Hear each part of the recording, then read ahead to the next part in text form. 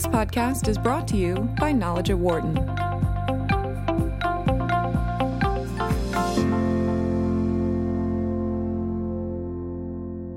Many of us in the older generations lived on board games when we were younger, even though that may have changed to a degree in the internet age. Board games still very popular, and the love of them is seemingly being passed down generation to generation.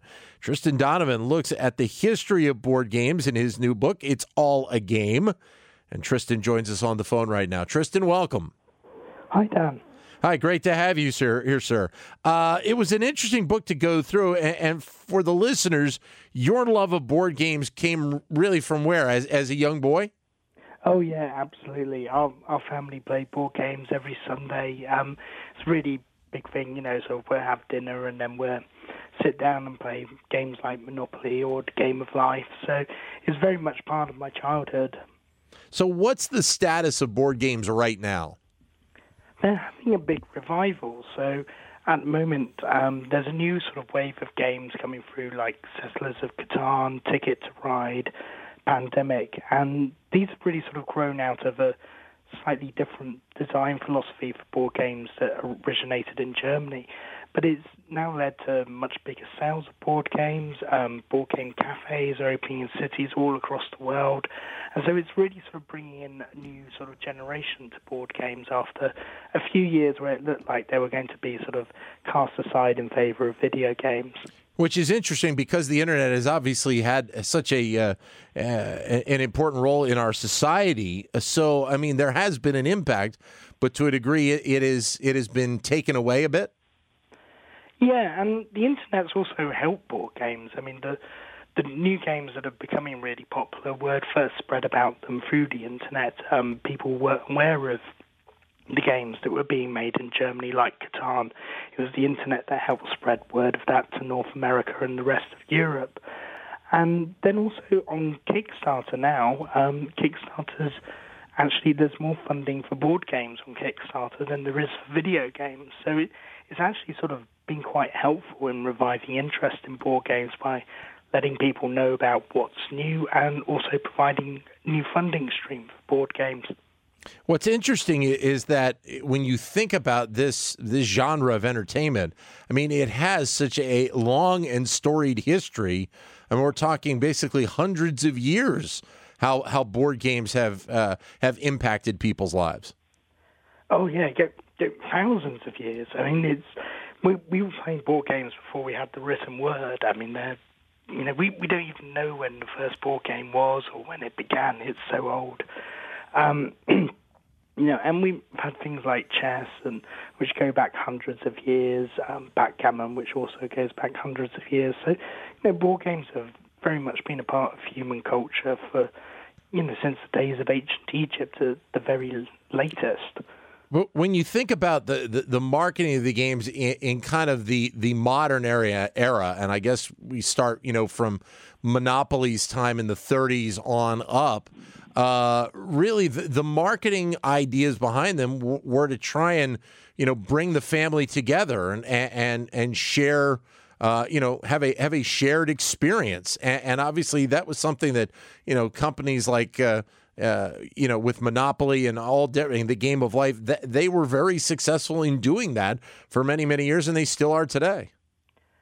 Oh, yeah, absolutely. I mean, the new wave of games hasn't cast aside any of the old favorites. They're still selling very well. And I think board games do have that sort of social side, that face-to-face kind of bringing people together, which is fairly unique. Video games, as the obvious rival, they connect people online, but you don't get the body language, you don't get the eye contact, you lose a lot of the communication. And so I think there's something about board games bringing us together around one table, kind of everyone focused on that task, not distracted by what's happening on some social media or on their phone. It's all everyone focused on that game, playing together, seeing the whites of each other's eyes. You talk about a wide range of games in this book, and obviously when people think games, they think about, as I mentioned, Monopoly, Game of Life, those types of things. But you also address chess and backgammon and some of those games as well, because they are board games. There's no question about it, and the successes that they have had over the many decades.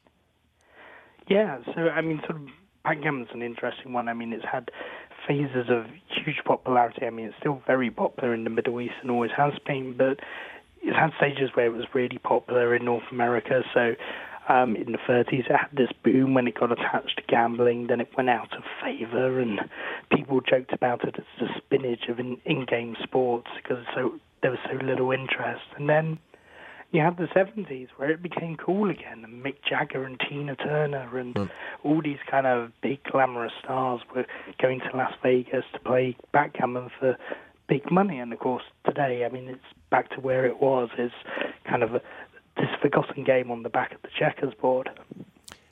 Is Monopoly probably the most successful game of all time? Certainly the most successful branded game of all time. So I guess chess probably chess or maybe Go would be the most popular ever. But of course, in terms of branded commercial games where we can measure the sales, Definitely Monopoly. We're joined on the phone by Tristan Donovan, who is the author of the book, It's All a Game. Your comments are welcome at 844-WHARTON, 844-942-7866. Or if you'd like, send us a comment via Twitter, either at BizRadio111 or my Twitter account, which is at DanLoney21. It is interesting, though, that with the way that Monopoly has gone, especially in the last 20 or 30 years, how that brand has been able to expand and use other brands to build that game up. I mean, we see Star Wars versions of Monopoly these days, baseball versions, different city. I mean, most major cities have their own opoly, you know, these days. I mean, the branding part of it has just exploded, and maybe it's just the modern day thinking of marketers to a degree. Yeah, and I think Hasbro, which is sort of owns most of the big family games, has got very good at doing this, not just with Monopoly, but it's done it with Risk. You've got Star Wars Risk, you've got sort of Simpsons versions of the Game of Life. Sorry, excuse me. And essentially, they've got very good at merchandising it and cross-fertilizing it with other brands to retain interest. So, Hasbro has got very good at that, and I think Monopoly led the way. And having the streets around the board made it very easy to make a local version of Monopoly. I mean, all you're really changing is the paper on top of the cardboard. But it is interesting that Monopoly does have that dubious past in terms of its development. Who actually developed it? Who, kind of claims that they developed it? The story behind whether or not it truly was Atlantic City or not. I mean, that's a great piece of history in this industry. Yeah. So, I mean, Monopoly was really the last folk game. So board games tended to be like folk music. They would be created by people, passed down generation to generation, changing all the time. And Monopoly was really the last of those. So the actual origin point was a game called The Landlord's Game, invented in 1902 by a woman called Elizabeth Magie. And it was a protest game, actually. It was basically against people profiting just from owning land. It was there to show the injustice that if someone owned all the property, everyone else would end up destitute. Right. So it was actually a criticism of property ownership and people being allowed to profit just from renting out their land. So this game wasn't very popular, but it spread around sort of academia. People would see it, make a copy, they'd change it a bit. The street names changed. Community chess cards got added along the way, and eventually it ended up in the hands of a man called Charles Darrow, who turned it into Monopoly and made it a commercial game that we know now. Well, Game of Life is another one that you talk about, which has a long history, which I didn't realize that has a history back to England as well. Yeah, I mean, that sort of originated with the idea of a game called The Mansion of Happiness. Is a very puritanical kind of version of Candyland, I guess, is the simplest way to describe it. And Milton Bradley played this in New England after an imported version. And this inspired him to make a similar game called The Checkered Game of Life. And again, it was very religious in its tone. which of course is very different from the game of life we know now, which was actually a sort of created in 1960 to mark 100 years since Milton Bradley made his first game. And of course that kind of continues now, adjusting to the times. So the 1960 edition had things like you could find a uranium mine and you'll be celebrating it getting a windfall from that, because at the time there was many incentives to go find uranium mines. Of course, today if you found a bunch of radioactive ore under your back garden, you're not going to be very happy. Right. We're talking with Tristan Donovan. He is the author of the book, It's All a Game, about the history of board games. Your comments welcome at 844-WHARTON, 844-942-7866. Again, if you're not able to get to your phone, you're more than welcome to send us a comment on Twitter, and we will bring it up on the show at BizRadio111, B-I-Z Radio 111. My Twitter account, which is at Dan Loney, Loney 21, or at Wharton Knows, WHARTONKNOWS. Scrabble is another game that you talk about a lot, and how that has developed over, I guess about the last 70 to 80 years or so? Yeah, so it is, again, a game that came out was sort of first conceived in the Great Depression, although it really sort of found its success after the war in the 1950s. And it sort of derived partly from crossword puzzles, but I think what I found most interesting about Scrabble was the professional players, really, and how they look at it. So you assume if you're a Scrabble champion, you know lots of words and you understand language very well, but actually the opposite is true. It's all about maths for them. So they recognize letters as combinations of numbers, and they learn words just by their score. So the meaning of a particular word will be the amount of points it has on the board, rather than having any idea what the actual word means in some cases. Well, in many cases, the byproduct of these games is just the thought process that it takes to play the game, and the mind development that people actually get from them. Mm-hmm. Yeah, and I think, sort of with games as sort of skill, a lot of it is about thinking ahead, it's about planning. Probability is obviously a very important thing in games where chance is an element. So, in backgammon, yes, there's a skill element, but it's equally a game of probabilities and working out, what's the probability that my next dice roll will allow me to do that versus my opponent. And, of course, when you're playing backgammon for gambling, then, of course, that becomes very important. Well, and that's kind of the element that you also touch on is the fact that these games, as they were first coming up, were obviously very entertaining, but chess to a degree, backgammon as well, they have developed their own element of gambling along the way. Washington Square Park, which I believe is the place up in New York City, where playing chess it still is legendary up there. Yeah, absolutely. There's lots of people who go to the chess plaza there, and they'll be sort of offering passers-by to play them at chess, and some of them are making money out of it. Person I went to play a game made a good $20 out of me, and I think I was quite an easy catch. But that's always been the case. And ironically, chess actually began as a gambling game. Yeah. When it originated in India during the early part of AD, it was a four-player dice game where people gambled on it. I mean, it's so far removed from chess as we know it today, but that's what it evolved from. Well, and just it's a game that, even though it's not branded, and my son, who's 8 years old, is playing chess now, and it's one of those games that, as I said, because it's not branded, it still has an unbelievable life for it. I mean, it's one of those things that you don't expect that it is going to slow down in any way, shape, or form.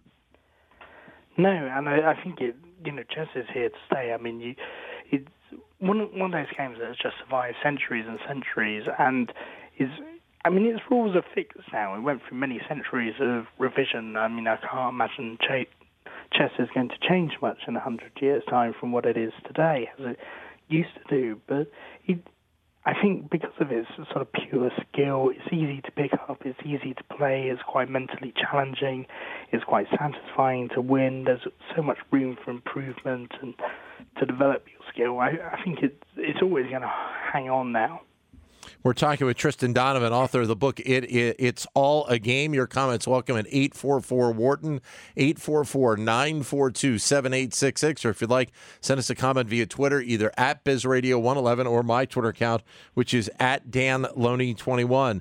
With the companies like Hasbro and Parker Brothers, are they at a point where they are truly still in the development phase of new games on an annual basis, or are they looking at the core games that they have and looking for offshoots of them?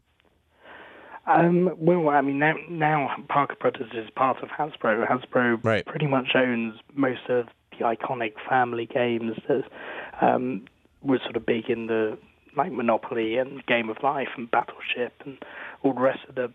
I think it's a mixture. They are looking to develop new games, but when you're working at the scale of Hasbro, those games have to sell a very large sum. So, I mean, a recent game they've come out with is Pie Faces. It's not really a board game. It's all one plastic action kind of games. But, you know, it had to be a big hit. Magic the Gathering is a recent board game they've done.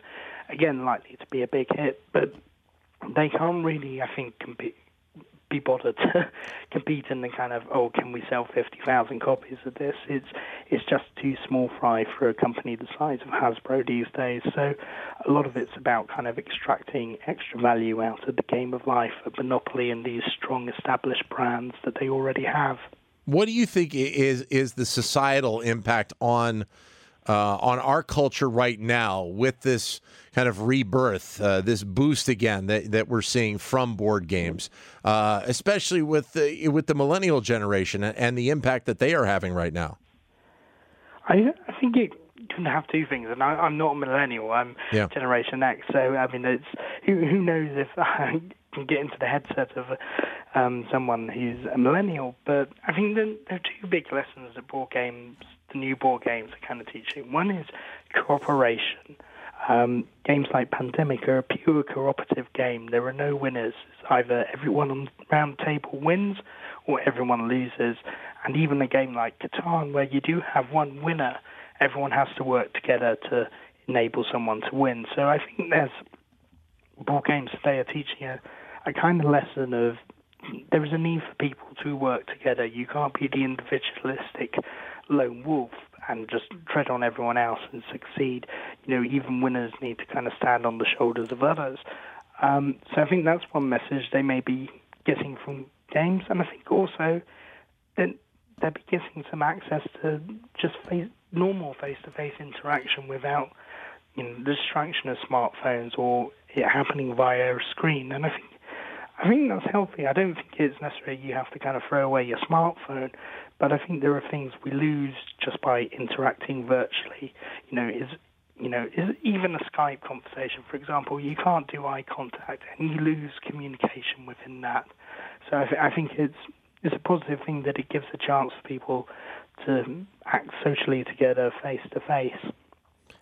We're talking with Tristan Donovan, author of the book It's All a Game. I have to be honest, and I apologize for my ignorance because I hadn't heard of Sellers of Catan. I mean, I am old school, and I have my Monopoly. I have my Monopoly, and I have all kinds of different games that I play with my kids. But Sellers of Catan is not one that I had heard of in the past. Give us a little history on this. Yeah, so it's a game invented in Germany. It must have been about 1996. Spent about 10 years being very popular in Germany, and then before sort of starting to break through into the US. But it sounds much more boring than it actually is. But essentially, you're settlers on an island, and you get to basically claim land, and you grow sort of resources like, say, wood or brick, and using those resources, you can help build your little civilization on this island. And you don't have access to all the resources because you need to trade it with other players. So it's a bit of a trading kind of city-building game. It's much more fun than I've properly described it. But essentially, this game became very popular online, became very fashionable among people in Silicon Valley. So companies like Facebook used to have Catan days, this around sort of 2010. So it's taken a very long time for the game to start building up. And I think the current sales figures are about 15 million worldwide. So it's one of the games that's becoming a sort of new classic, if you like. It's getting up to the level of kind of Monopoly and Game of Life, where it will keep selling for forever. But it's been a long time coming. It's not surprising you haven't heard about it. It hasn't had a big, massive launch. It's just word of mouth over a good 20 years now. Well, I was going to ask you, I mean, with something like this and the development of the game, how frequent is that type of time frame in the development of a new game these days? I think the games get developed fairly quickly, so it could be a year, because games are still largely made by one person working on their own, maybe two people working together. So the game itself can be very quick, but games that actually become big hits from the ground up without being an established brand already are fairly rare. I suppose in the last 20 years there's possibly been 4 games that could be classed as, big hits. Catan's one of them, Pandemic, Ticket to Ride, Carcassonne, and they're games that have probably sold at at least over 1 million copies worldwide now. And you think, well, that's it in 25 years, kind of 4 games that have sold in excess of 1 million. That's not very many. So, new super hit board games are quite rare, but because it's only one individual a lot of the time, a game can sell a relatively small amount and still be worthwhile for that individual. Tristan, great book. Thank you very much for coming on today. Greatly appreciate your time. Thank you. All the best. Tristan Donovan. The book is It's All a Game. It is available in bookstores and online now. Pick it up. It's quite an interesting look at the history of games, of board games around the world. For more insight from Knowledge at Wharton, please visit knowledge.wharton.upenn.edu.